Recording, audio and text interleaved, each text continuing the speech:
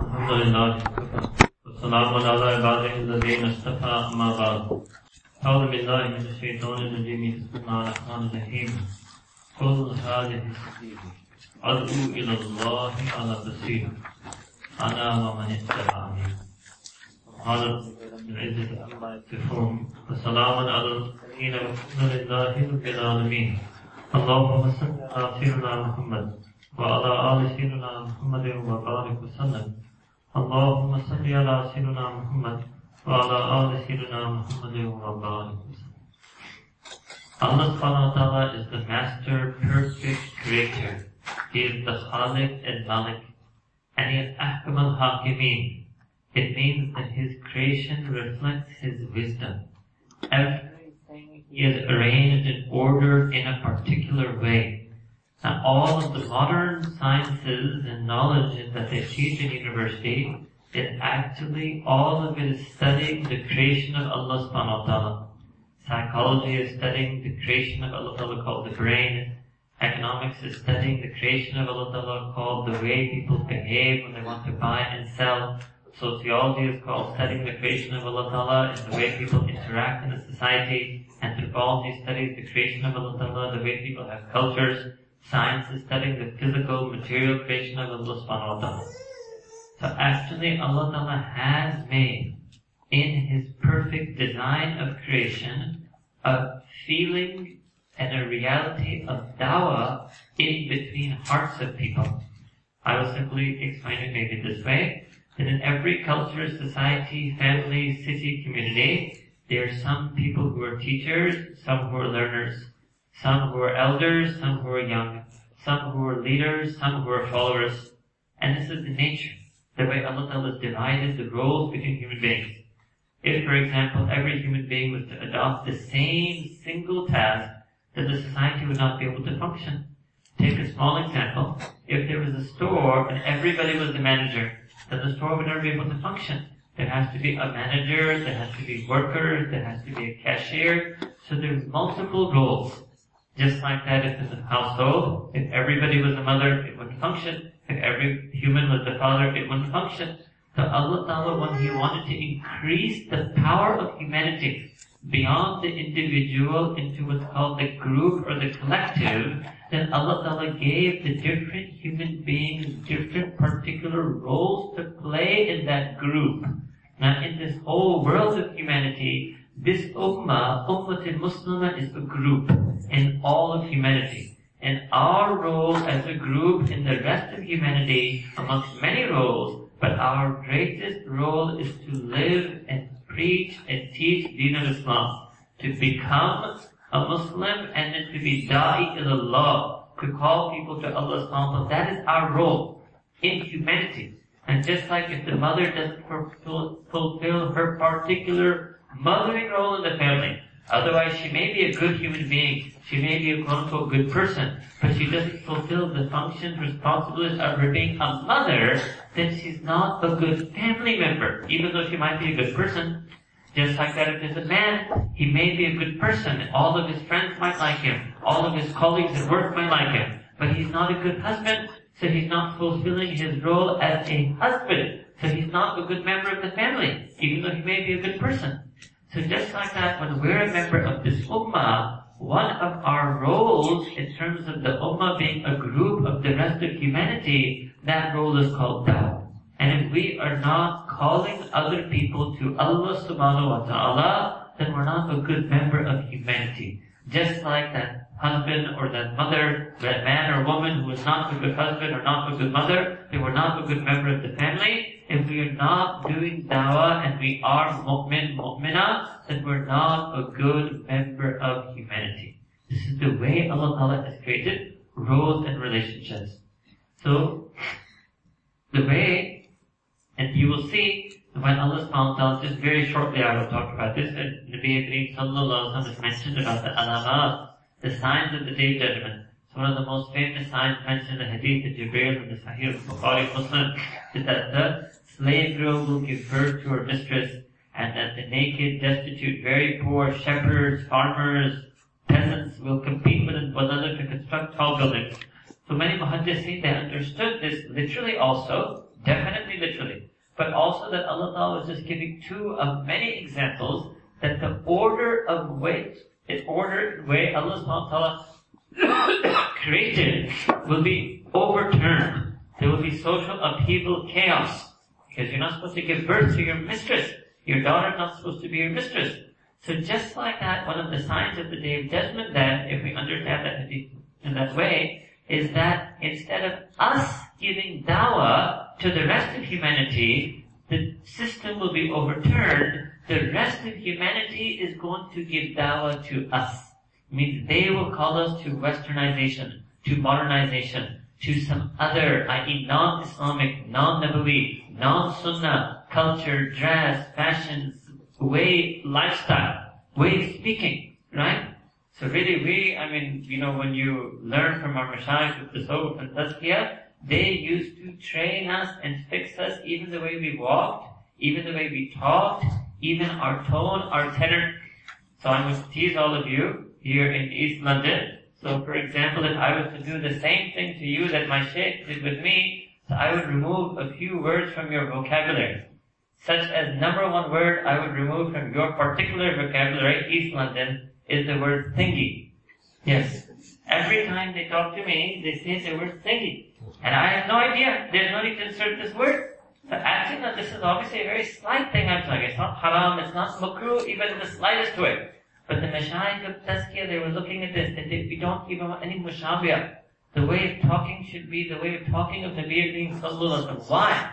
Because you see, the way the pristine, pure Arabic of the Quraysh spread was through the Sunnah. Nabi Kareem Sallallahu Alaihi Wasallam, he spoke that Arabic, and because Sahaba Ikram, and then Tabi'in and Tabi'in, Tabi'in, even non-Arabs, all the Persians, Uzbek, Bukhara, Samarkand, Tashkent, they all took that pure language because it was the language of the Quran and Sunnah. So this our Mashayikh, the Tasawwuf and Tazkiyah, they took this training also. So even our language and the way we would speak and the words we would choose, this is why, and I'm sure now some of you will now be more familiar with this example, when in classical times and still today, when we write letters to our Mashayikh, so we try to be better in our language. We try to have adab and use proper terms, and then even at the end we say that, Shaykh, if I miswrote anything. So it's not because we have some slavish mentality, but because we realize that we have lost this teaching of adab so much that even in our writing, we sometimes miss out in our adab. Alright? So all of this is part of being a da'iyah. And especially those of you, mashallah, are talibat of ilm, or alimat, mu'limat.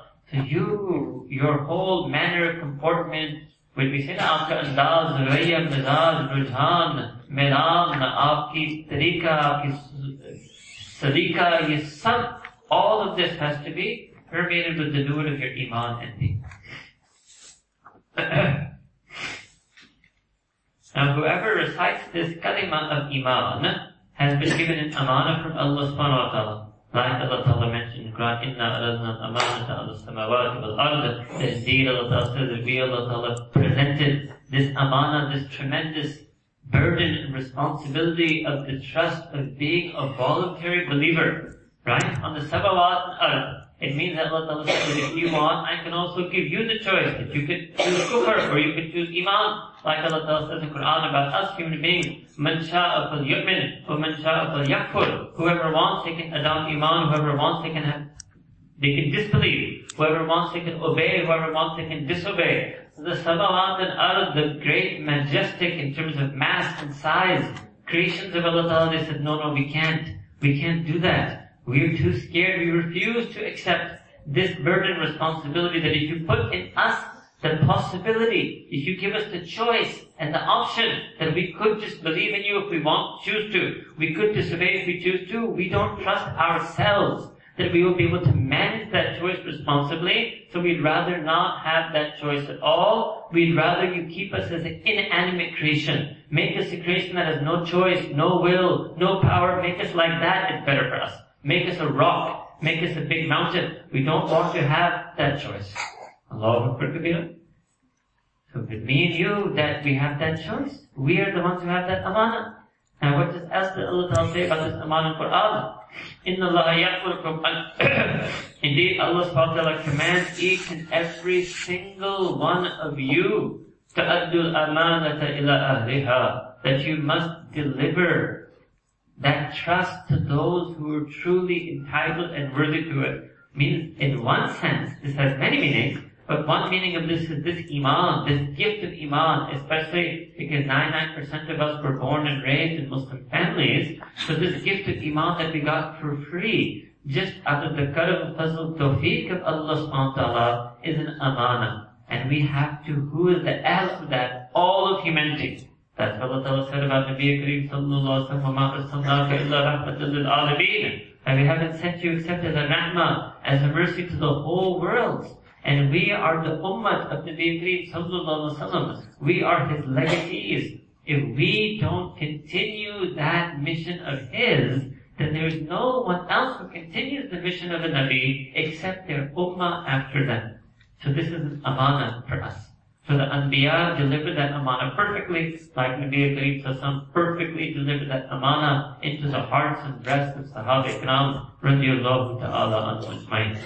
So placing this amana into the hearts of others, this in particular was the way of the awliyaullah mashayikh. They used to put this amana of wilayat, of qurb with Allah Ta'ala, of love for Allah Ta'ala, that they got from their elders into the hearts of others. Alright? And until and unless the person has that, then even any aspect of iman that you have to try to share it and spread it with others. This isn't just only for the ulama to do. The difference is that the ulama can do it more, they can do it deeper, and they can do it on a wider scale. An ordinary person may not be able to do it at that level, but certainly within their family, within their friends. So all of you will have sisters and women cousins and neighbors and women friends and other women you may meet in your life who are distant from Allah subhanahu wa ta'ala, who have forgotten Allah subhanahu wa ta'ala, who are distant from the sunnah of Nabi Kareem sallallahu alaihi wasallam. Maybe they're distant from salah, maybe they're distant from haya. So these are things that you know. You don't have to be an alima to understand these things. And you can see it in that woman. You don't have to be an alima to see that in her. You can see that she desperately needs Allah subhanahu wa ta'ala. You can see that she's been deluded and she's not dressing properly, or she's chasing or letting herself be chased after men. You can see that. You don't need to be an alima to understand that this is a problem. And she is coming in front of you. She probably won't even go within 10 miles of an alima because she knows she's not practicing her deen. But you happen to be her friend or her cousin, or indeed, as the case may even be, you happen to be her sister. Alright? So you have to be a da'iyah to her. You have to, what does it mean? It means da'wah means to invite someone lovingly to Allah subhanahu wa ta'ala. To invite somebody gently to love Allah subhanahu wa ta'ala. To take a person and help them fall in love with Allah subhanahu wa ta'ala.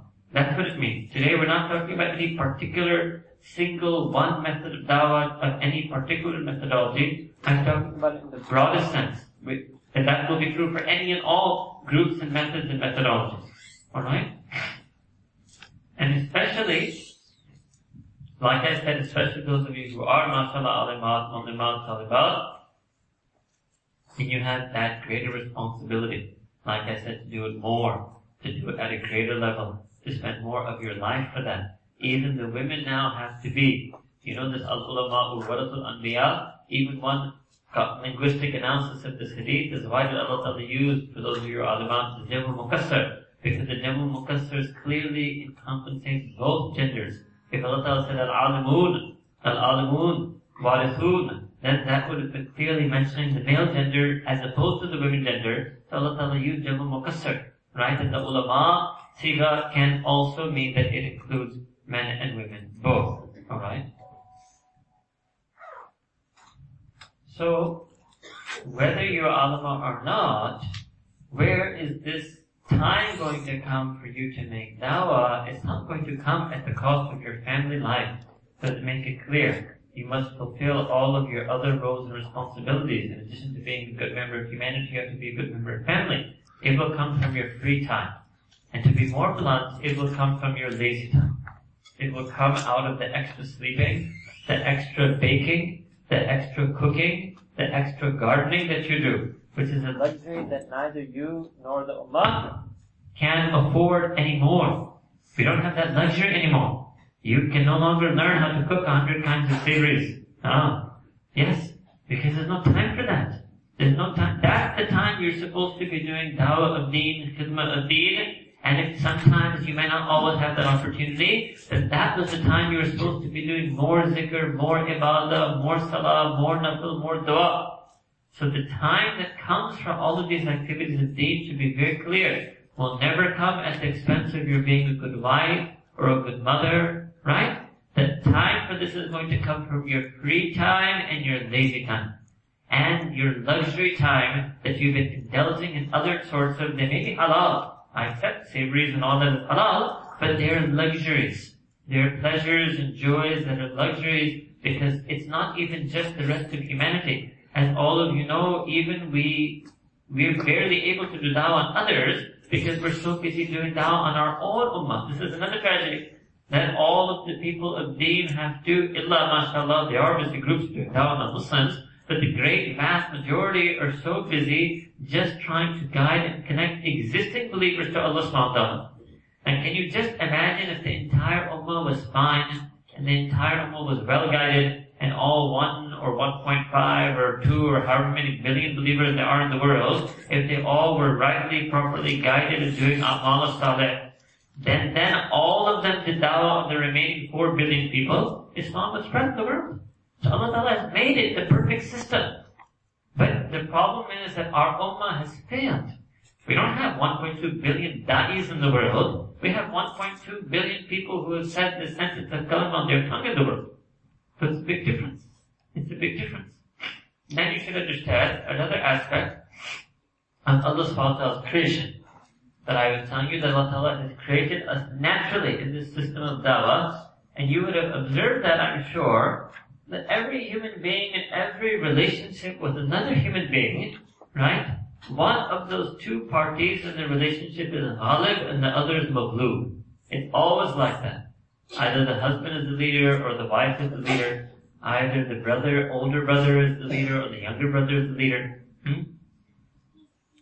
Of course, Allah Ta'ala wants the husband to be the leader, but mashallah, in some families in the UK, it's been our experience that sometimes the women run the show. Right? But that's the nature Allah Ta'ala made. Either you will be da'i or you will be mad'u. When you spend time with someone, either you will talk about their interests, they will run the conversation, mostly, or they will end up talking about your interests. Let me put it another way. Either you will rub off on them, or they will rub off on you. So human beings are like that. There are some women, they're very impressionable. They say, whenever I sit with so-and-so and she talks, I get so affected by what she says. So obviously, look in that relationship. There's one woman who is affecting the other, and there's one woman who is being affected. So yes, this is also the way Allah Ta'ala made human beings like this. Why? So that those who had iman, taqwa, haya, sunnah in their heart, when they would do dawah, they would be able to affect others. But unfortunately, because we have become so weak in our own iman, rather than our iman affecting others, instead we get affected by the dunya of others. So sometimes there may be a woman that alhamdulillah, due to the fazl and karam of Allah subhanahu wa ta'ala, she's actually not very materialistic. She's not very dunyavi. She's actually happy, content with her home. But when she visits this other woman's home, and then the other woman talks on and on about the linens and sheets and curtains and upholstery and appliances, then this woman, then she starts getting affected. And she comes back and now she views her home in a different way. All of a sudden she sees a chip in the wallpaper that she never noticed before. All of a sudden she realizes how old that microwave is, which she never noticed before. So what just happened? So there was an asr, this is called ta'thir. There was an effect, a transitive effect that woman had on her. So this, now if you don't fill your heart with iman, the effect will be an effect of dunya. But that woman who fills her heart with iman, and then with the nur of ilm, and then with the nur of zikr, then she will be able to be unaffected by the worldly effects of other women, and she will be able to affect other women by drawing and attracting their hearts closer to Allah subhanahu wa ta'ala. And one very important relationship that I will just mention here, also for you, is that every mother is a da'iyah to her children. If you really want to know what Tarbiyatul Awlad is about upbringing your children properly, is actually you have to dawah on your children and invite and connect them to Allah subhanahu wa ta'ala. So you see, now those women who are good da'iyas, they'll be good mothers, they'll be good spiritual mothers. And if there's a woman who never really did dawah in her life, never talked to anyone about Allah subhanahu wa ta'ala, never shared with anyone the beauty of Sayyidina Rasulullah sallallahu alaihi wasallam, she will have a tough time raising her kids. Raising her kids on deen. Raising her kids by connecting them to Allah subhanahu wa ta'ala. Then she will come and she will ask me this question, I don't know what to do, my child is this and that, I don't know how to bring them towards deen. So sometimes, and so obviously I will never be so harsh with you if you come individually, but now generally I'm telling you that sometimes one of the reasons is that yes, you don't know why, because you've never called anybody to deen in your life. What made you think that you could spend 30 years of your life never ever calling anyone to deen, and then somehow you would be blessed by Allah Ta'ala to successfully call your children to deen? So this was a chance you took. This was not a good thing. This was not a good thing. So women are ultimately da'iyas to their children. And that's a whole separate bayan, a whole separate course. Maybe one day we will do that for you. That's called Tadbir to Allah.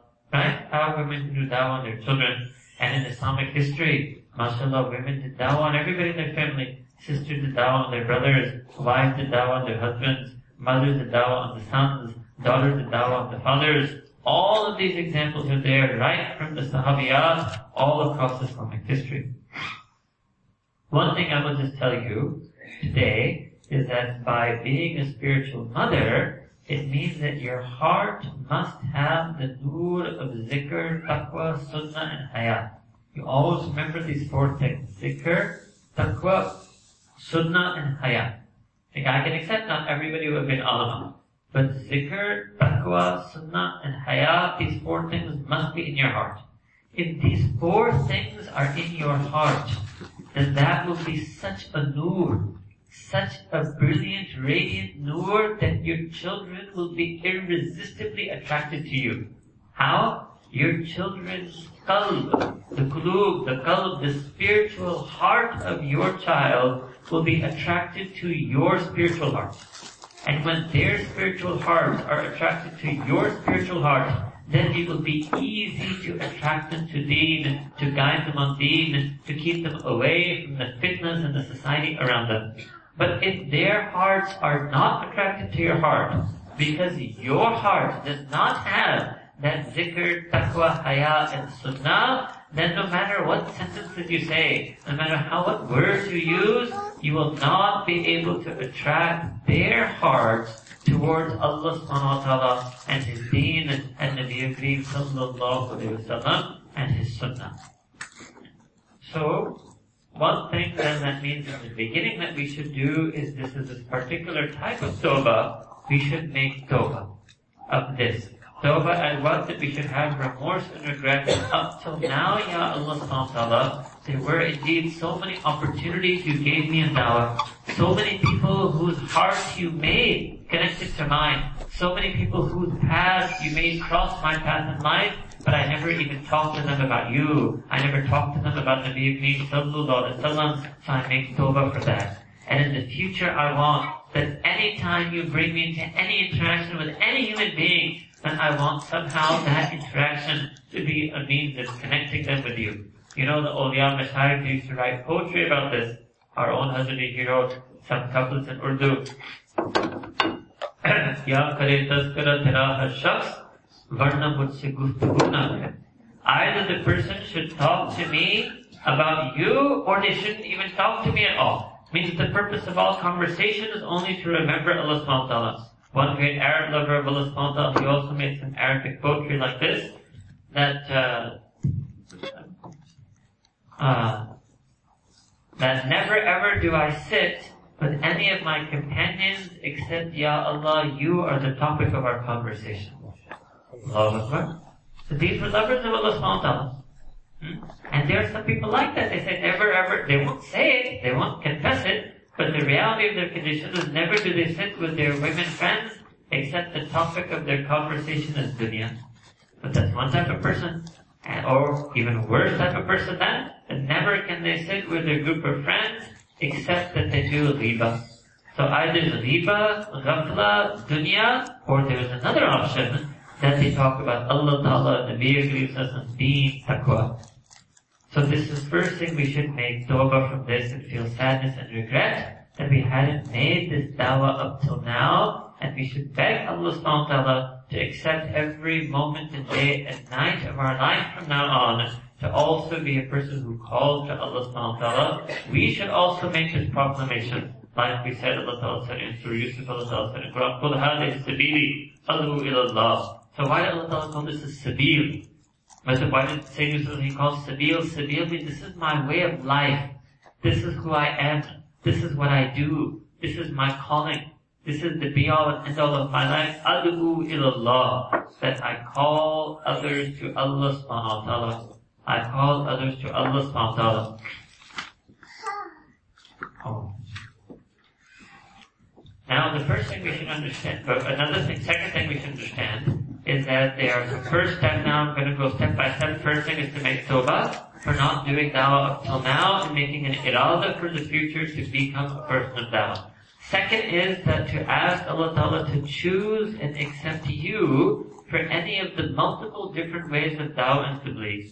You see, for example, one effort is on the effort of the Madaris ulama. They do dawah, they give lectures, they write tafsir, they do dars of hadith, they teach durus in masajid. So through their teachings and writings and ilm and creation of madaris, creation of maktab, they're doing dawah tabligh. There are some people who, even within that specialize, like they give dars to Quran specifically, and specifically through Quran do the dawah tabligh. Another effort, as all of you know, is Jamaat al-Tabligh made by Hazrat Maulana Muhammad Ilyas, one of the greatest awliya of Allah subhanahu wa ta'ala ever in the Ummah, and Allah Ta'ala took His wilayah through this work of dawah. So that is another way. So women, when they go to Nasrullah Jamaat, it means that women, they travel with their menfolk to certain communities and areas and meet women who have totally forgotten Allah subhanahu wa ta'ala.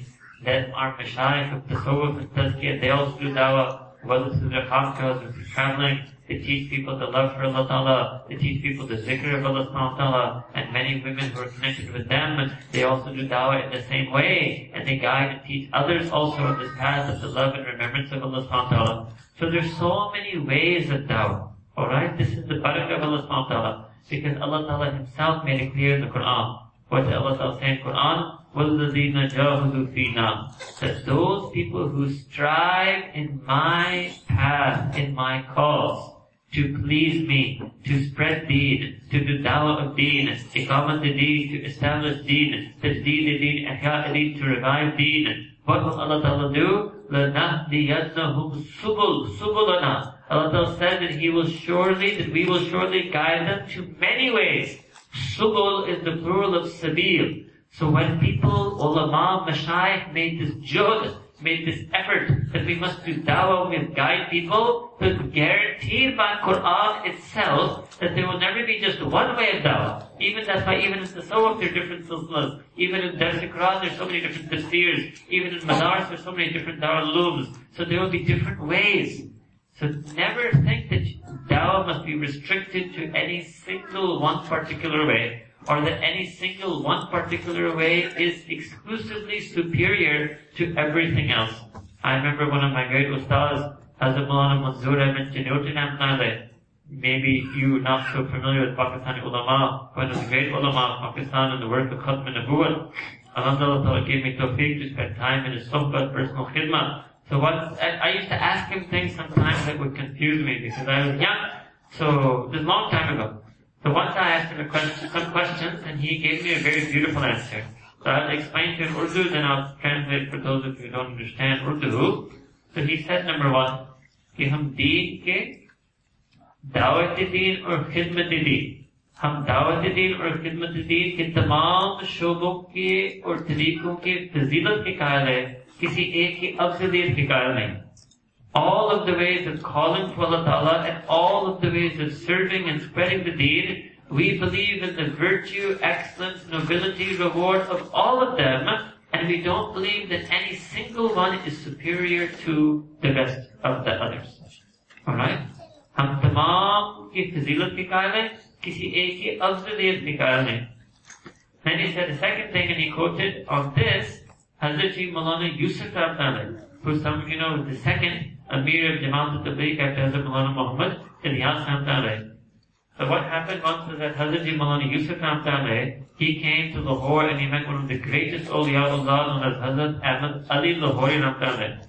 Hazrat Ahmad Ali Lahori told him that Maulana, जब किसी भी जमात अपनी फना के लिए, अपनी बका के लिए, जब किसी भी जमात अपनी बका के लिए दूसरी जमातों की फना को जरूरी समझना शुरू कर दे, आपके सामने कि अब वो जमात गुमराही की तरफ जाए.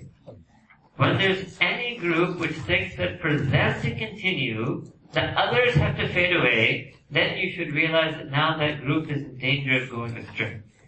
What it means then, now I'll give you examples that I want you to understand. You want to open up a maktab, you want to open up a madrasa, you want to give bayan somewhere. You should not worry. Maybe there's some other ulama doing it, other ulama doing it, no problem. You should never have any competition, rivalry, duplication, no. You should be happy.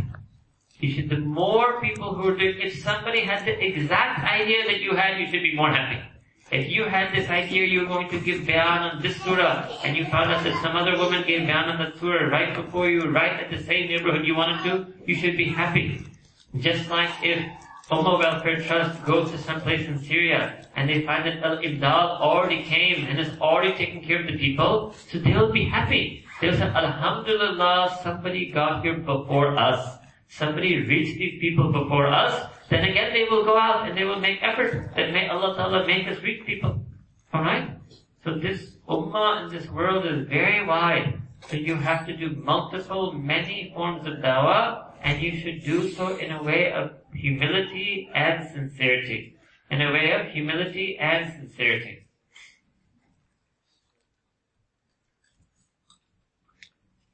This way, when everybody does dawah in all of these different ways, then you should also understand that Allah Ta'ala will also bless some people that they will be doing dawah full time. But even those of you who can't do dawah full time, you should still all of you should do dawah part time. So those who do dawah full time, this is what Allah SWT has mentioned in the Quran, وَلْتَكُمْ مِنْكُمْ أُمَّةٌ, that indeed from amongst you there should be a group. Again, the word ummah is used, but it means a group. يَدْعُونَ إِلَى الْخَيْرِ وَيَعْمَلُونَ بِالْمَعْرُوفِ وَيَنْهَوْنَ عَنِ الْمُنكَرِ, that they should do dawah إِلَى الْخَيْرِ, they should call people towards every beautiful teaching of deen. وَيَعْمَلُونَ بِالْمَعْرُوفِ, and they should try to enjoy that which is excellent and noble. وَيَنْهَوْنَ عَنِ الْمُنكَرِ, and they must also try to guide people away from those things that Allah Ta'ala has prohibited, repudiated, which are unfair, unjust, incorrect. So these are the three ingredients then of dawah. That we do dawah towards khair, second, amr bil ma'ruf, 3, nahi anil munkar. So these are the three common ingredients and must be there in any and every form of dawah, but there may be multiple ways to do these three things. And Allah Ta'ala has blessed these people who do full-time dawah, and indeed these people who do full-time dawah by doing all three of these things, then they will have falah, they will have eternal success and happiness and joy and felicity, and the reward will be with Allah Subhanahu wa Ta'ala. Alright? So yes, mostly it's going to be ulama, awliya, mashayikh who do this. Allah Ta'ala may bless somebody even who is not from that category, mostly because you're women, so because you will be wives and mothers as well, so you may not be able to do it full time, but you should do it part time. Reason of mentioning this verse is that even the person who does part-time dawah has to have the same ingredients, these three ingredients, that the person of full-time dawah does. Okay. Point number 3 is you must lead. So again, point number 1 was tawbah, of not doing dawah, irada to do dawah from now on. Second point was the understanding that there will always be many ways of dawah. No one way is better than the other. That you want to do as much dawah as you can, and that the ingredients of dawah ila khair, amr bil ma'ruf, wa nahy anil munkar. So here you can number the points however you want. This next point is that the best way of doing dawah, there is one way that can be called the best way, and that means lead by example. It means you yourself must become what you call other people to. And this is common in any methodology, but at the individual level. You must have that haya that you call people towards. You must have that tawakkul that you call people towards. You must yourself have that love for Allah Ta'ala that you call people towards. This is a critical thing. Critical thing. And this is one of the great sunnahs of Nabi Kareem Sallallahu Alaihi Wasallam. Like the Arabs used to say, Futihatul Medina, that Medina Munawwara was conquered with akhlaq, with the akhlaq, the character of Nabi Kareem Sallallahu Alaihi Wasallam, not with the sword, with the character of Sayyidina Rasulullah Sallallahu Alaihi Wasallam. And this is a history of so many Sahaba Ikram. Yes, there is that other history there, right? But that's not for the women. Another way of spreading deen. Then there's another history of the way Sahaba Ikram spread deen simply through their character. They would travel the world. In fact, Hazrat Maulana Abul Hasan Ali Nadri, he's written in one of his books that once a group of 8 tajir, 8 Muslim businessmen, tradesmen, they went to China. And they went for tijara. They went for trade. They didn't go for dawah. They didn't give bayans. They went for business. But the akhlaq were so good. And the beauty and nobility with which they conducted their affairs had such an impression on those people that those people accepted Iman. Now you imagine that if a person who has the nur of akhlaq, adab, deen in their heart, even if they talk to somebody about dunya, means they were buying, selling, trading, right? Even when they talk to somebody about dunya, still the nur in their heart has such an effect. So then if you were to get that nur in your heart, and you were to talk to somebody about deen, and you're not even talking to an unbeliever like they were talking to unbelievers of China, on top of that you're talking to a believer, so can you imagine the effect that it will have? So then that means that brings us to the next point, which is the importance of having this nur. What our mashayikh they call nur al-batin when you want to make dawah. This is why. Ad'u ilallahi ala basira. That I make dawah to Allah subhanahu wa ta'ala, but how? Ala basira. You see, there's something called basarat. There's something called basirat. Basarat means your eye vision, your visual perception, right? And basira means your heart vision, your spiritual perception. You can call it insight. So you can understand it like this. Allah Ta'ala bestowed the greatest ulama with something called faqahat, in tafakkur. And Allah Ta'ala bestowed the greatest salihin with something, in the awliya Allah, with something called basirat. So the greatest ulama can do greatest dawah through ilm if they have tafakkur. And then the greatest awliya and da'is can do that dawah to Allah if they have this basirat. So basirat means they themselves have that nur of the love for Allah subhanahu wa ta'ala, nur of deen. This is why Allah said in Quran, that whomsoever Allah Ta'ala Himself has irada, Allah Ta'ala's own will and wish is that He wishes to guide that person, yashrah sadrahu lil Islam. So it's not going to be an aqli. Allah Ta'ala expands their breast for the deen of Islam. How? That means this is a nur that comes into their breast and expands their breast for deen of Islam. That's why when the awliyaullah used to travel this world, hundreds and thousands of disbelievers would accept Islam. When Hazrat Khwaja Muinuddin Chishti Ajmeri Namtala used to walk around India, thousands and thousands of Hindus, mushrikoon, used to accept deen, not because of any lecture he gave, not because of any explanation of why shirk is wrong that he gave, nothing. Just because of his nur, the nur of his haya and taqwa and sunnah, the nur of his zikr and ta'alluq with Allah Ta'ala, attracted those Hindus in the thousands and thousands. Even Hindu historians accept this, that this is how Islam spread in India. Allahu Akbar. This is the greatest dawah. You see that one wali of Allah Ta'ala, one Hazrat Khwaja Muinuddin Chishti brought hundreds and thousands of non-believers to Islam. Hundreds and thousands of Hindus to Islam. And in the past 100 years, all of our efforts, whether madrasa, whether Tablighi Jamaat, whether Khanka in India, cannot have brought 100,000 Hindus. So why is that one wali on one side and all madrasa, Khanka, Tabligh on one side? Because that one wali had this incredible nur of love for Allah subhanahu wa ta'ala in his heart. Allahu Akbar Kabira. So we have examples like that. Others like that. Examples like that in history. Do you think it's just like that they became 1.5 billion Muslims in the world? There was a huge dawah effort. How did it go from 124,000 Sahaba to 1.5 billion people in one millennia? This was a huge dawah effort. Huge dawah effort. Now there are some attributes of the da'i, attributes of dawah you should have. Number one, if you want to make dawah, you must put in your heart love for Allah subhanahu wa ta'ala. The dawah always has to be based on love. If you don't do it out of love for Allah ta'ala, you will do it out of love for yourself, or love for your group, or some other love. So first and foremost must be that love for Allah subhanahu wa ta'ala. Like Allah ta'ala said in the Quran, وَالَّذِينَ آمَنُوا أَشَدُّ حُبًّا لِلَّهِ.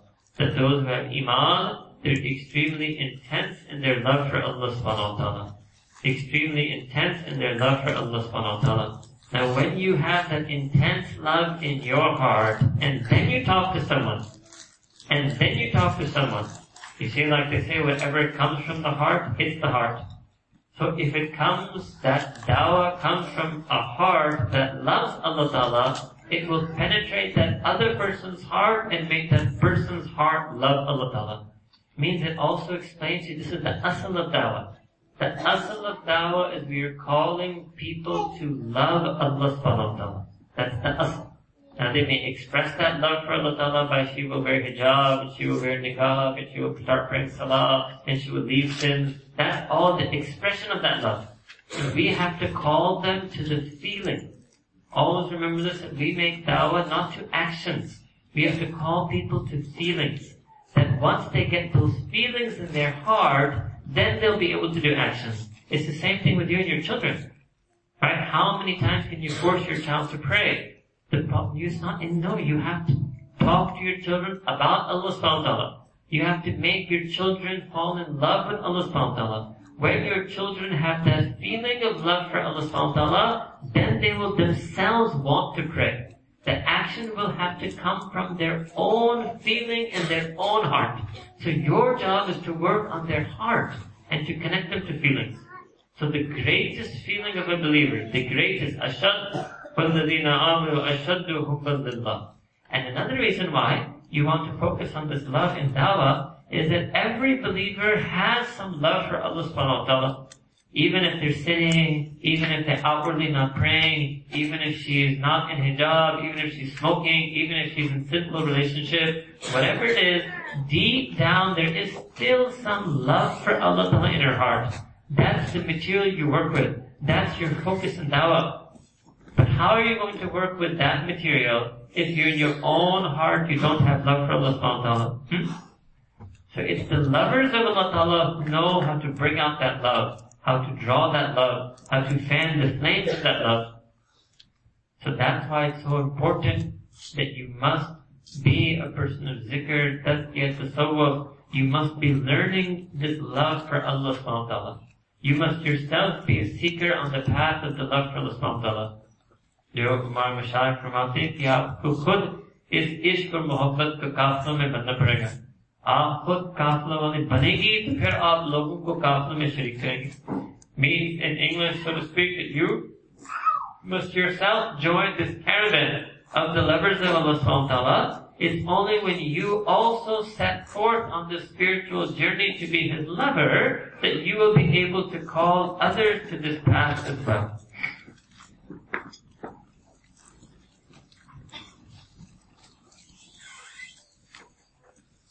Next principle in dawah is that whenever you give dawah, you should make dawah without any ulterior motive, without any expectation, without any desire that somebody else will praise you, or they will do something for you, or they will like you personally. No, you only want that they should love Allah Ta'ala personally, they should be connected to Deen personally. This is why so many of the Anbiya, their sentence is quoted in the Quran that they used to tell their communities. Anbiya used to say this, Ya Qawmi, that oh my entire community, oh my people, La as'alukum alayhi ajra, and I seek and I ask you no reward for this dawah that I'm giving. And the dawah of the Anbiya, that's incredible. They were the Anbiya, were the ones who helped people who had forgotten Allah Ta'ala, people who fell in kufr and shirk. The Anbiya did the greatest ihsan on their qawm, that they connected those people to the belief in one Allah subhanahu wa ta'ala. the greatest favor anybody can do. Actually, dawah is the greatest favor anybody can do. But deen, and Allah Ta'ala's mentioning this in the Quran Kareem to teach you in deen, that our deen is teaching that no, you should never be seen. Iska ahsan nahi jata hai. Apna aapko kisi ka mohsin nahi samajhna. You shouldn't think that you did somebody a favor. This is very important. This is called ikhlas. To have ikhlas in your niyat, that you're only doing it for Allah subhanahu wa ta'ala. So you should remember these verses in which the Anbiya said these things. Next point in dawah is you should not be selective when you give dawah. Obviously, no single one of you can give dawah to anyone and everyone in the world, but it means that, so you will have to select, but let me explain that you should not select on this basis. What does it mean that you will only give dawah to rich, you won't give dawah to poor? You will only give dawah to Surati, you will not give dawah to Baroti? Huh? You will only give dawah to Bangladeshi, you won't give dawah to Pakistani? So in that, no. Though that cannot be basis of selection. Right? You have to, anyone and everyone who Allah Ta'ala puts in your path, or you who have access to them, that you can select. Right? You can say, look, I will talk to these people because they have some love for me in their heart. They've opened their hearts for me. I know them. They're inviting me. These are basis of selection. Right? You can say, I can talk to these people because I speak their language. That can be basis of selection. You can say, I talk to this group of people because I understand their issues. And I don't understand those issues. That can be basis of selection. You might feel that way. That, I would love to try, but I think that this other alama, she understands these people better than I do. It's better if she goes. Because I don't understand them. I won't be able to connect them to Allah subhanahu wa ta'ala.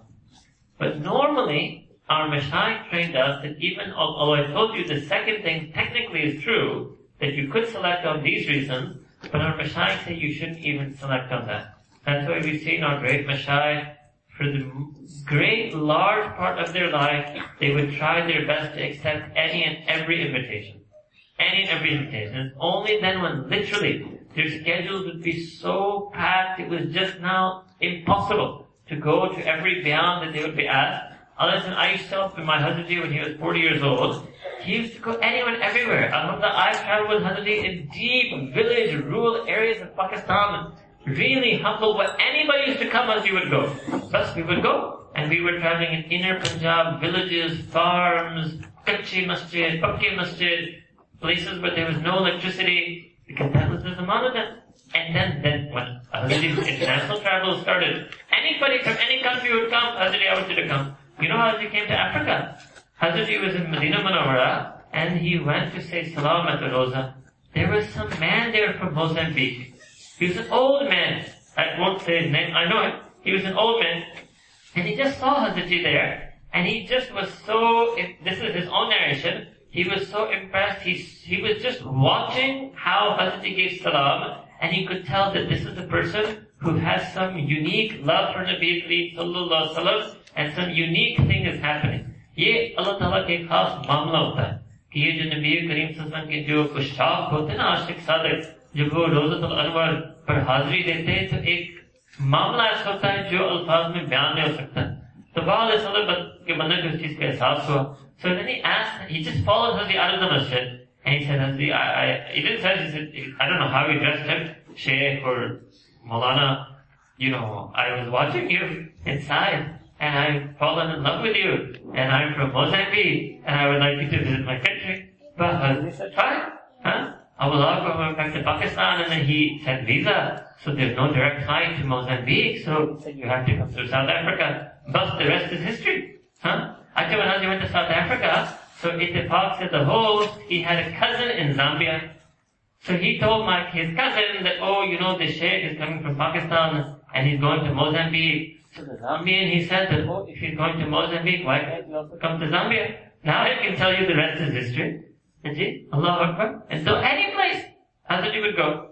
Now obviously, as their years get older than us, but we used to see this.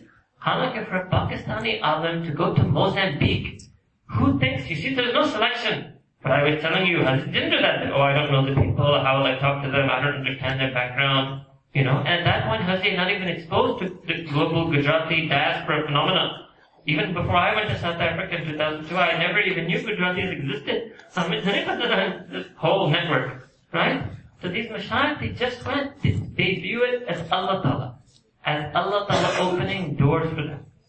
Whatever door Allah Ta'ala would open, they would go. They wouldn't think, right? They wouldn't think.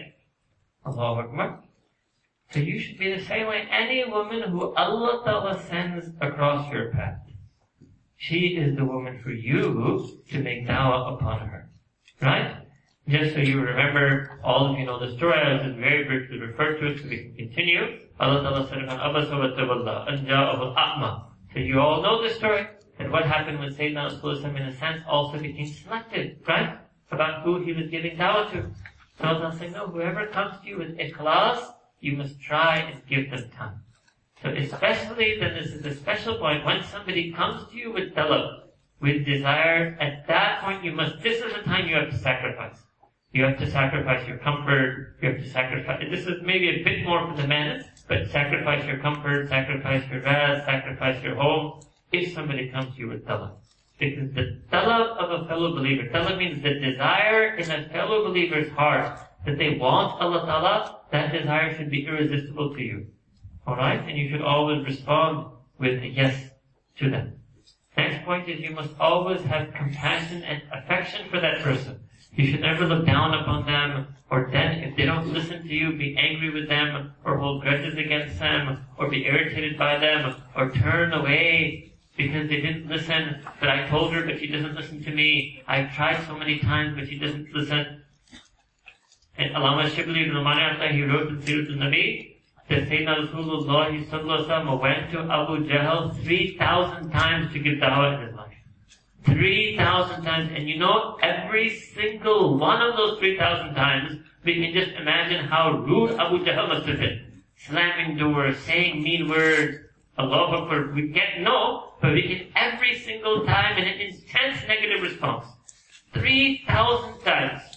Why? Because the Nabi had so much wish, so much ikhlas, so much what we call khair khahi, he's so much a well-wisher for them.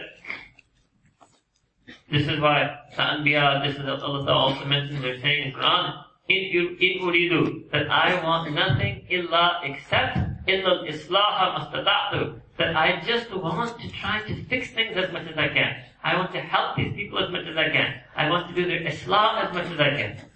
So the purpose of da'wah, this is clearly in Quran, is islah. The purpose of da'wah is to do islah of others. Right? So because you want to do, just like the doctor doesn't look at the illness of the patient, is not bothered by the pus or the blood or the germs. No, the doctor is the healer. He wants to do their islah. Nothing about the patient can disturb the doctor. Alright? And again, you will get these qualities when you do ibadat and zikr of Allah subhanahu wa ta'ala. When you make dua to Allah subhanahu wa ta'ala. So this is why it's very important then that when you want to make da'wah, you have to make more dua, zikr, ibadah. Especially at tahajjud. And this is really why a lot of our da'wah efforts fail, because we just make da'wah based on our mind and our planning and our aql. Actually, da'wah is done from the qalb. Da'wah is based by making dua to Allah Ta'ala tahajjud, making dua for the ummah, making dua for the people you're going to meet, making dua for the people you already met.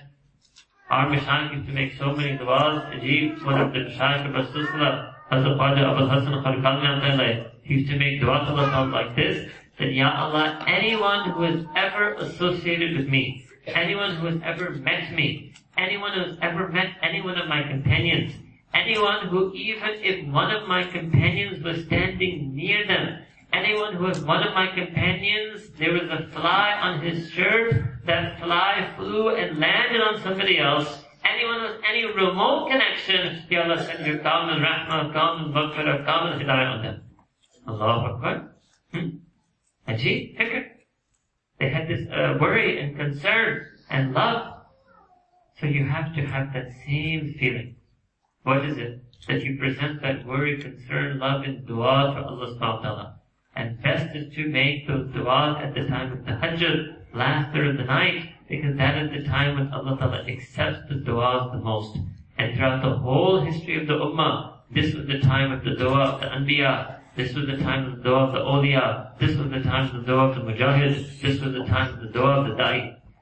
You must be there and present your du'as to Allah subhanahu wa ta'ala at that time. Next feature is that a da'i should always have khushu and khashiyya, means should have fear and awe and reverence to Allah subhanahu wa ta'ala. Fear and awe and reverence to Allah subhanahu wa ta'ala. Always remember that it's the azmat and the magnitude and glory. Always remember the majesty and glory of Allah subhanahu wa ta'ala. And that we are utterly insignificant and utterly unworthy of serving Thee. If Allah Ta'ala accepts it, it's just His fazl and karam and rahmah that He allowed us to do some service of His deen. Allowed us to do some service of His deen. Next point is that generally, but also during zikr, during dawah, a person must be making zikr of Allah subhanahu wa ta'ala. Most famous story of this in Quran is when Allah subhanahu wa ta'ala sent down the revelation on Sayyidina Musa alayhi salam. You see, first Sayyidina Musa salam, he asked Allah ta'ala, that, Ya Allah, can you make my brother Harun a Nabi also? Allah ta'ala said, okay, I make him Nabi also. Why did Sayyidina Musa salam ask this dua? So the ulama of tafsir, they mention that because Sayyidina Musa alayhi salam, when he was a baby, he put that hot coal in his mouth, so he spoke with a slight slur, or a slight lisp. Okay, that's in the Quran that Sayyidina Harun alayhi salam is afsah, that he has more fasaha, he's more eloquent than me. But then Allah Ta'ala, after giving his brother, Sayyidina Harun alayhi salam nubuwwah, then Allah Ta'ala told what? So Allah Ta'ala said to the Quran, idhab anta wa akhuka. Now you and your brother, so you wanted your brother to be a Nabi, I gave him nubuwwah. Now you and your brother, you will go. Bi'ayati, and I also gave you my miraculous signs, the staff and the light from your arms. But, even though your brother, who is more fasih than you, I have given him nubuwwah, and I have given you miraculous signs, but these are all asbab. What's the real thing that's going to help you in your work of dawah, O Nabi Musa alayhi salam? وَلَا تَنِيَا فِي ذِكْرِي. That, O you and Harun should not slack in the slightest in my zikr. So the asal of dawah was the zikr of Allah subhanahu wa ta'ala. Not the eloquence of speech that Sayyidina Harun had, not the miraculous signs that Allah Ta'ala gave Sayyidina Musa alayhi salam. The asal basis of the dawah is going to be the zikr of Allah subhanahu wa ta'ala. It's going to be the zikr of Allah subhanahu wa ta'ala. And who is Allah Ta'ala sending them to? All of you. اذهب إلى فرعون إنه طغى. All the way to Fir'aun. So it means the real power of dawah lies in the zikr of Allah subhanahu wa ta'ala. So that's why it's important that a woman must be zakira first, da'iyah second. Zakira first, da'iyah second. Because the dawah is mawquf on the zikr. The daily I just told you, Allah Ta'ala is telling Musa alayhi salam that you're going to be zakir first, nabi second. وَلَا تَنِيَا فِي ذِكْرِي. First you make sure you have zikr, then you can do dawah of this nubuwwah. So the importance and priority of zikr is established from Quran al-Kareem. Because zikr is the basis, zikr is the asl. Zikr is the nur through which the dawah will take place. And it's very simple, because if a person tries to do dawah without zikr, then they will be empty from inside. Now I should make it clear, because we're living towards the end of times, and because there's so much fitna, fasad, fisk, fujur, so Allah Ta'ala has also made His own hidayah, and tam. So it will happen, and it has happened, and it does happen.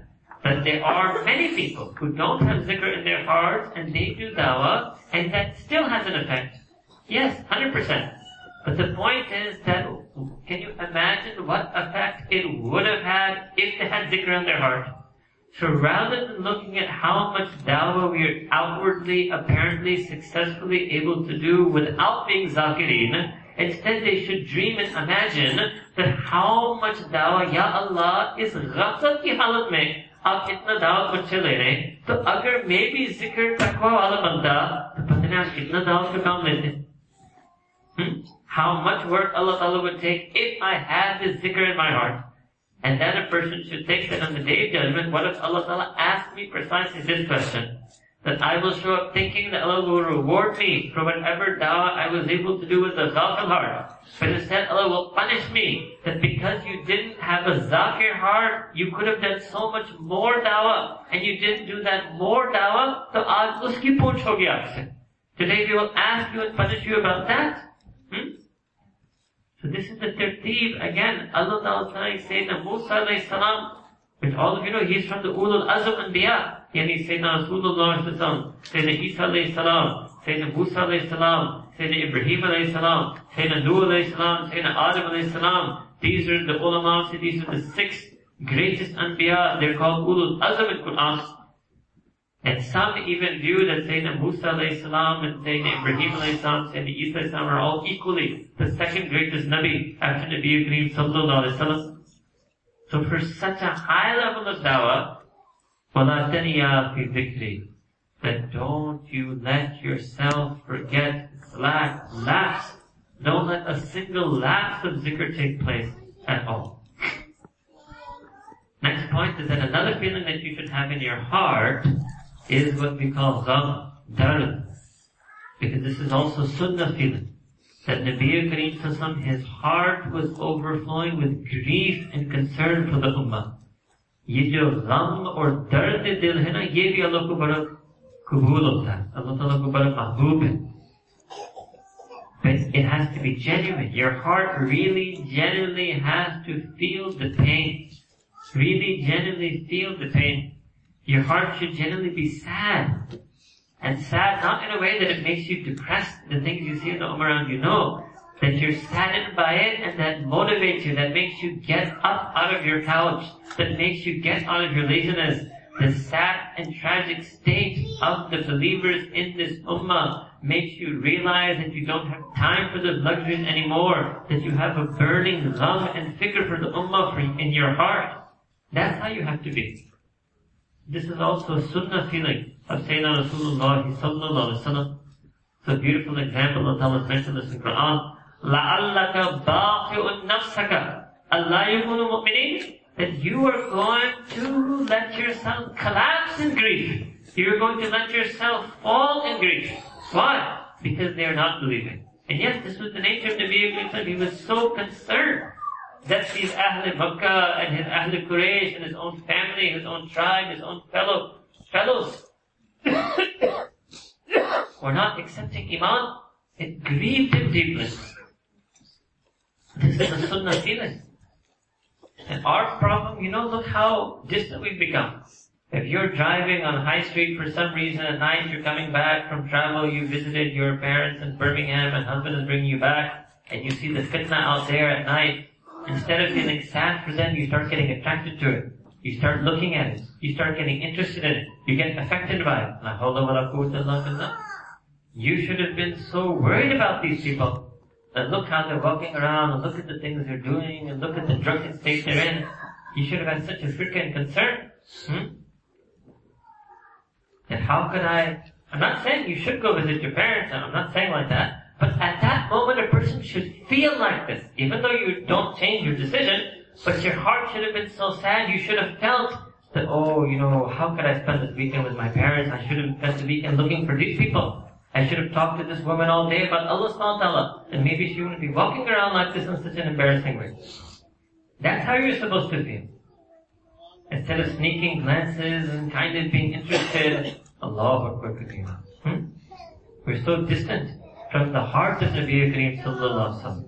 It's not that we're distant from his zamana, it's that our heart feelings have become distant from his heart feelings.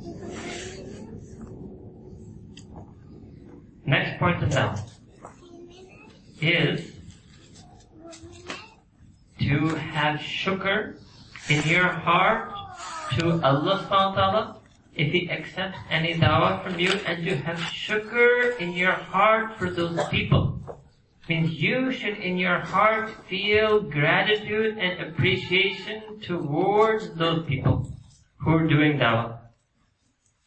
So this is at least okay. Maybe if you weren't able to do dawah, maybe you were with child, you have small children. So at least your heart should feel that appreciation and gratitude and love for the people of dawah, to the workers of dawah. And when you or doing the dawah, your heart should feel the appreciation, gratitude, and love for those who are accepting or listening or who Allah Ta'ala is presenting in front of you for the sake of that dawah. For the sake of that dawah.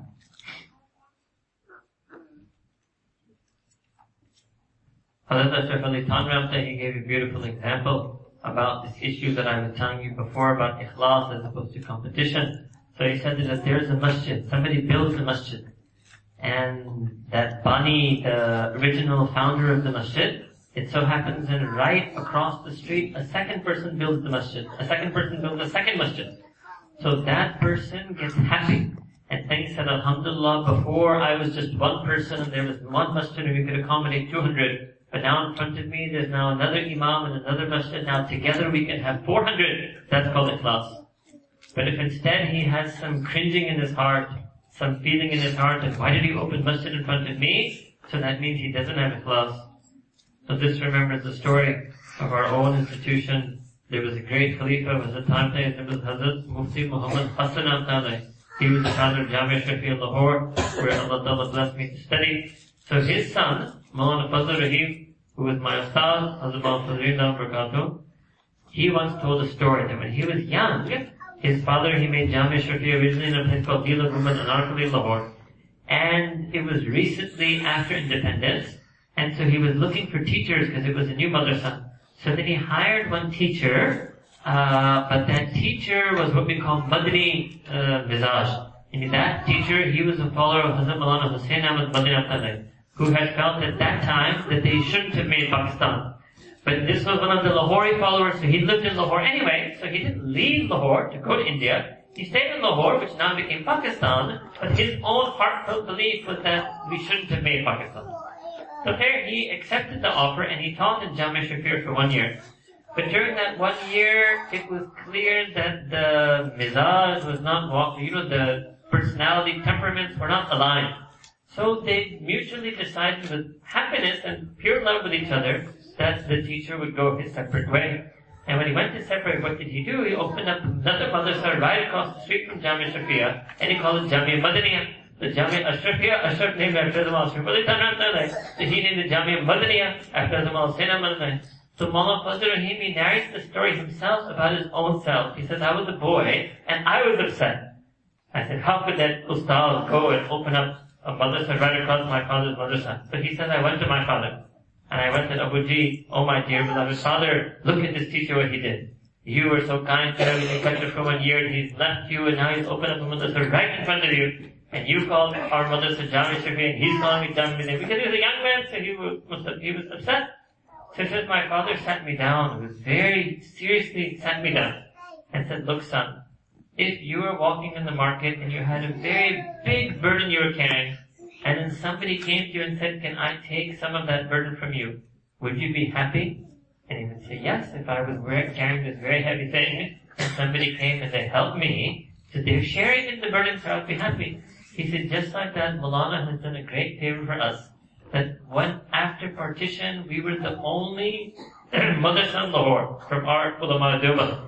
And now, alhamdulillah, he's opened a second one, so now there are 2 madaris, and inshallah, there will be many more. Alhamdulillah. Now there are hundreds and hundreds of madaris in Lahore. Thousands in Lahore. So this is ikhlas. This is ikhlas. So just like that, we have to have ikhlas in across every work of dawah. If there's some woman that you were working on and she ended up in this other maktab instead of teaching in your maktab, you should be happy. That alhamdulillah will lug. Right? You shouldn't be upset that, why she should have taught here, she shouldn't have taught there, she should have joined this movement, she shouldn't have joined that group, she should have been with that teacher instead of this teacher. You should be happy with any and everyone who gets connected in any way. Our job is to worry about those who are not connected to Allah Ta'ala, not connected to Deen. And there's millions of them like that. Millions of them like that. Alright. Now, for those of you who, just a couple of pointers for those of you who are alamas. Now, obviously not every one of you will be able to start your own madrasa. But my own feeling, and obviously, I may not know that much about the exact dynamics of London, but generally, as many madrasas as there are, it's always better. Because we've seen that Allah Ta'ala always populates those madrasas with students. But at the same time, not every single one alama can independently start and run her own madrasa. So, some of you will join the existing maktab system. That is wonderful. You should try to be the best teacher you can be. You should try to be a team player. You should have all the characteristics and attributes we just mentioned in that collective work. Some of you could also choose to additionally or alternatively teach recitation of Quran to some of your children, family children, local children in your own homes. Right? Whatever you are able to do, whatever you are capable of doing. And then those of you who are better in your ilm of deen, then you can try to teach the women the tafsir of Quran, and try to teach the women the feelings of Quran, and try to teach the women the seerah of Nabi Kareem sallallahu alaihi wasallam, try to teach women the sunnah and hadith of Nabi Kareem sallallahu alaihi wasallam. However it is, right? Whatever ability Allah has given you, you should try to use that and share the deen with others. In this, just like in the men, it's also important for the women to do this work under the guidance and supervision of the ulama and mashayikh. देखिए एक चीज है कि अपने अंदाज और अपने सोच से दीन का काम करना, और एक है अपने बड़ों की रहनुमाई से और अपने बड़ों की दुआओं से और अपने बड़ों की हिदायत और शफ़क़त से दीन से काम करना. I can even tell you on the men's side, it's a world of a difference. So for the women, it's even more so going to be the case. So you need to get guided by ulama and mashayikh on how that you should best be able to serve and spread the deen in your ability in your area. Alright? Okay. Then another thing you should understand very clearly is anyone and everyone who makes any effort of deen, at some point you will have to face some undesirable circumstances. There may be some difficulty, there may be some opposition, there may be some problems, there may be some envy. This is bound to happen. Alright? Your job in this situation is to have hilm, tahammul, sabr. You must have patience, forbearance, you must keep your heart connected to Allah subhanahu wa ta'ala. For example, it might happen, I'm just giving it as an example, that maybe you're a married woman and you live with your in-laws, and now when you try to do some work of deen, spreading deen, bayan, dars Quran, however it might be, so maybe your mother-in-law says some harsh statement to you, that, oh, look at you, you just want to be great, you want people to praise you up, apne aap ko kuch samajhti hain, aap ghar pe kaam nahi dekh rahi. Actually, the reality is you were doing the same amount of housework that you were before, and she never said anything. But the day you started doing work of deen, she started picking on you. Don't let one little statement break your heart. Don't let one little statement break your firm resolve and your niyyah, your azm, irada to make dawah. You should remember and recall that whoever does this work of dawah will have to face such circumstances, because all the anbiya had to face such circumstances of opposition. And they faced much greater opposition, more beyond your imagination, beyond anything will ever happen to you. So don't worry if somebody says something. Yes, if they point out something that's genuinely wrong in you, a genuine mistake that you made, then you should fix that mistake. And if they're ridiculing you or making fun of you, maybe your husband says something, maybe your brother says something, maybe your parents says something, you shouldn't worry about that. You shouldn't worry about that. Your job is to keep benefiting and serving the deen and ummah with ikhlas. With ikhlas. This is why Allah subhanahu wa ta'ala mentioned this is one of the sifat of the believers. All believers, sifat of the attributes of the believers. وَلَا يَخَافُونَ لَوْمَةَ لَائِمٍ, that they're not afraid at all of the reproach of any critic. Anybody says anything, any taunt, sarcasm, anything, it doesn't affect them at all. They're not afraid of that at all. So you have to make yourself like that. You have to make yourself like that. Then next attribute is you should make a lot of shukr to Allah subhanahu wa ta'ala. لَإِن شَكَرْتُمْ لَأَزِيدَنَّكُمْ. If you're grateful, if you teach one child, Allah Ta'ala will put 5 children in front of you. If you give bayan and 3 women come, you do shukr, Allah Ta'ala will put 30 in front of you. Yes? You know, our Zainab Academy in Lahore, we started in Lahore with 8 students. Alhamdulillah. And it's been 10 years now. You have to do shukr. You have to do shukr for whatever Allah subhanahu wa ta'ala puts in front of you. Why? Because if you somehow get turned away, so Allah ta'ala, what does He say in Quran for the person who turns away? وَإِن تَتَوَلَّوْا, that if you turn away, يَسْتَبْدِلْ قَوْمًا غَيْرَكُمْ ثُمَّ لَا يَكُونُوا أَمْثَالَكُمْ, that He will replace you. He will just replace you with some others. Then you will become mahroom. You thought you were only good enough that at least 20 people should have come in your bayan, therefore you don't give it again. So you weren't happy with the 3 people. You won't even get 3 anymore. Allah Ta'ala will take this work from somebody else. So you should never think that we're doing na'udzubillah a favor to Allah Ta'ala. We're doing a favor in deen by teaching in maktab, teaching in madrasa, going on jamaat, teaching people zikr, helping women, counseling them in their marriage issues, listening to them, being kind to them, being compassionate with them. No. It's Allah Ta'ala who's doing ihsan on us. We should do sajda shukr for this. So we're so thankful to you, Allah subhanahu wa ta'ala, that you gave us this connection, resemblance with the mashayikh, with your awliya, with your anbiya, that you've accepted me also to help others help others fall in love with you. Alright? Now I'm going to wind up with a few points here. First of these wind up points is that whenever, listen to this very attentively, whenever you will do any khidmat of deen, dawat of deen, Allah Ta'ala will send His special madad and nusrat upon you. You will get the khas, karam, fazl, rahman, nusrat of Allah subhanahu wa ta'ala. As long as you did that khidmat and dawat of deen with ikhlas. As long as you did that khidmat and dawat of deen with ikhlas. So let's go back to the story of Sayyidina Musa alayhi salam and Sayyidina Harun alayhi salam. Remember? Allah Ta'ala sent both of them with the ayat, the signs, told them to make zikr, told them to go idhaba ila fir'auna, innahu tagha, to go to Fir'aun, because Fir'aun is tagha, he's transgressed all limits, now he's gone beyond any acceptable means.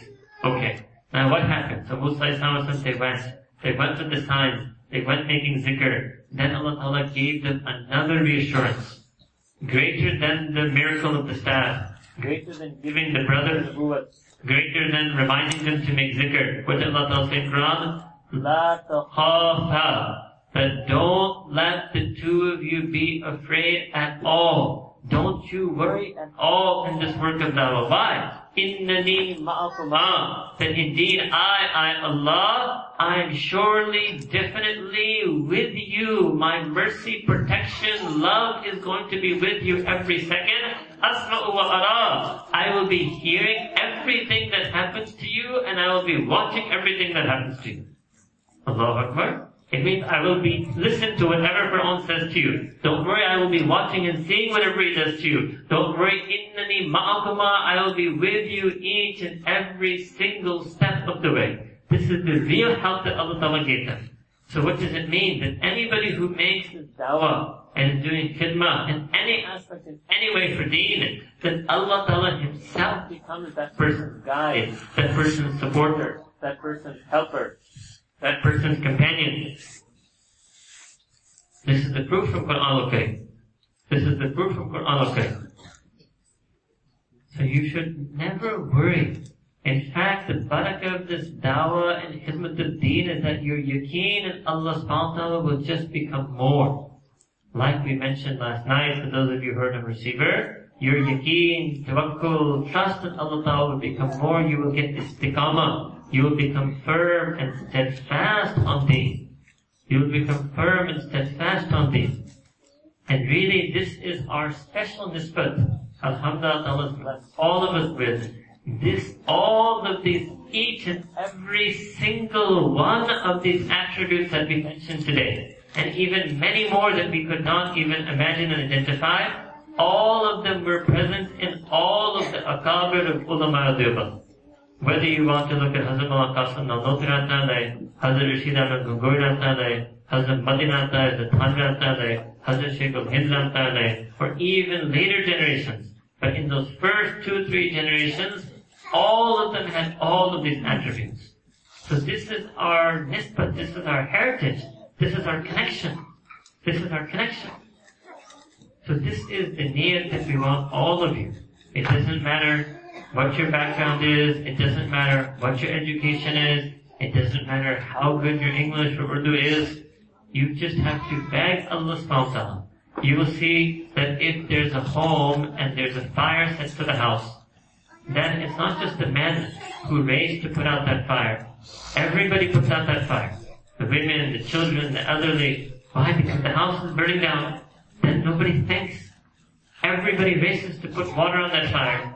Just like that, this ummah is being burned by the fire of sin, the fire of fahsha munkar, the fire of bihayai, the fire of immodesty, and it's happening all around.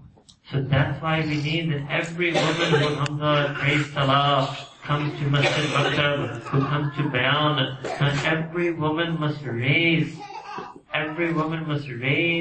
herself out from the comfort of her life and comfort of her home, and she must help.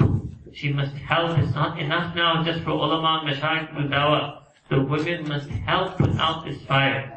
And the work that women can do amongst women is much more than the men can do amongst women. You are the real foot soldiers. You have to go individually meet the women, individually sit with them, individually hear their issues, individually guide them, individually nurture them. Step by step, you must untie every single knot in their iman. You must connect and tie every connection with Allah subhanahu wa ta'ala. So we have a lot of hope in each and every one of you, and we have hope in Allah subhanahu wa ta'ala that may He guide and accept all of us for the khidmat of deen, for the dawah of deen, and may He make this khidmah and dawah a means of each and every one of us becoming from the muttaqeen, salihin, zakireen, mu'mineen. Wa akhir da'wana alhamdulillahi rabbil alamin.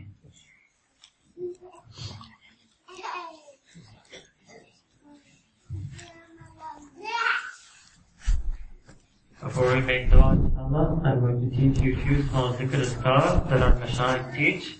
That if you practice this zikr, it will help you in your own connection to Allah Ta'ala, in your own tazkiyah, in your feeling of muhabbah, and obviously will also be one of many ways, but a very good way to get that zikr of Allah Ta'ala in your heart.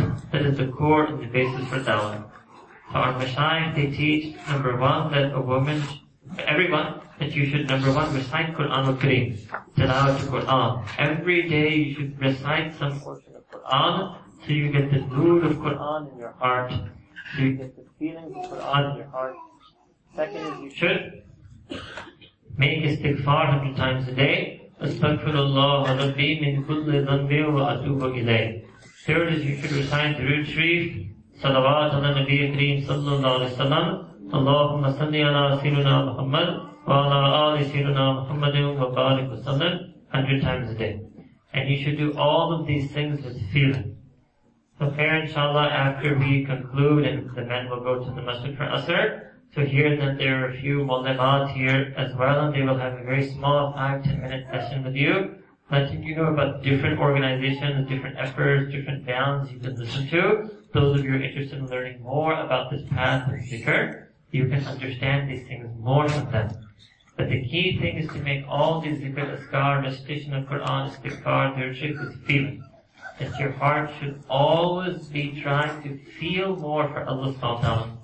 So to help our heart feel more, that our mashayikh teach 2 zikrs known as zikr qalbi.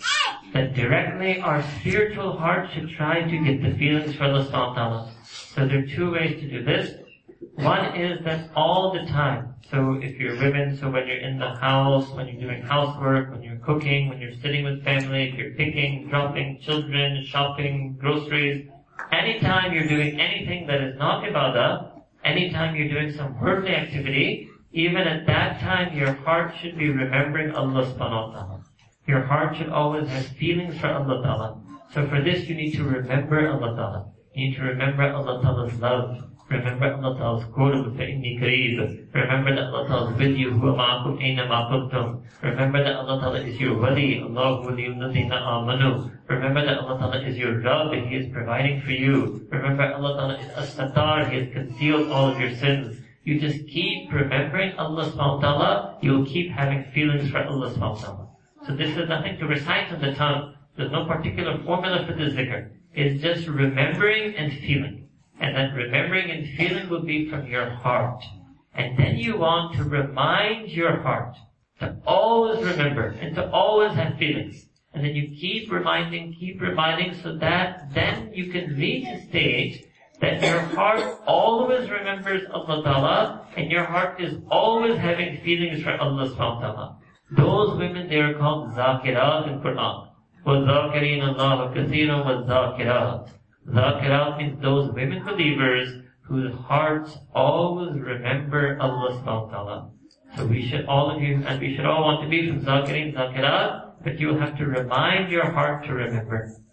And then the last zikr of Mashayikh teach is that along with remembering Allah Ta'ala in your heart and having feelings all the time, there should be few minutes every day, 10, 15, 20 minutes, in which you only remember Allah Ta'ala, in which you intensely feel for Allah Subhanahu wa Ta'ala, in which you forget everything in the world except for Allah Subhanahu wa Ta'ala. Like Allah Ta'ala said in the Quran, فَإِذَا فَرَغْتَ فَانْصَبْ وَإِلَىٰ رَبِّكَ فَارْغَب. That when you are free, you must turn your entire heart steadfastly to Allah Ta'ala with feeling of raghbah.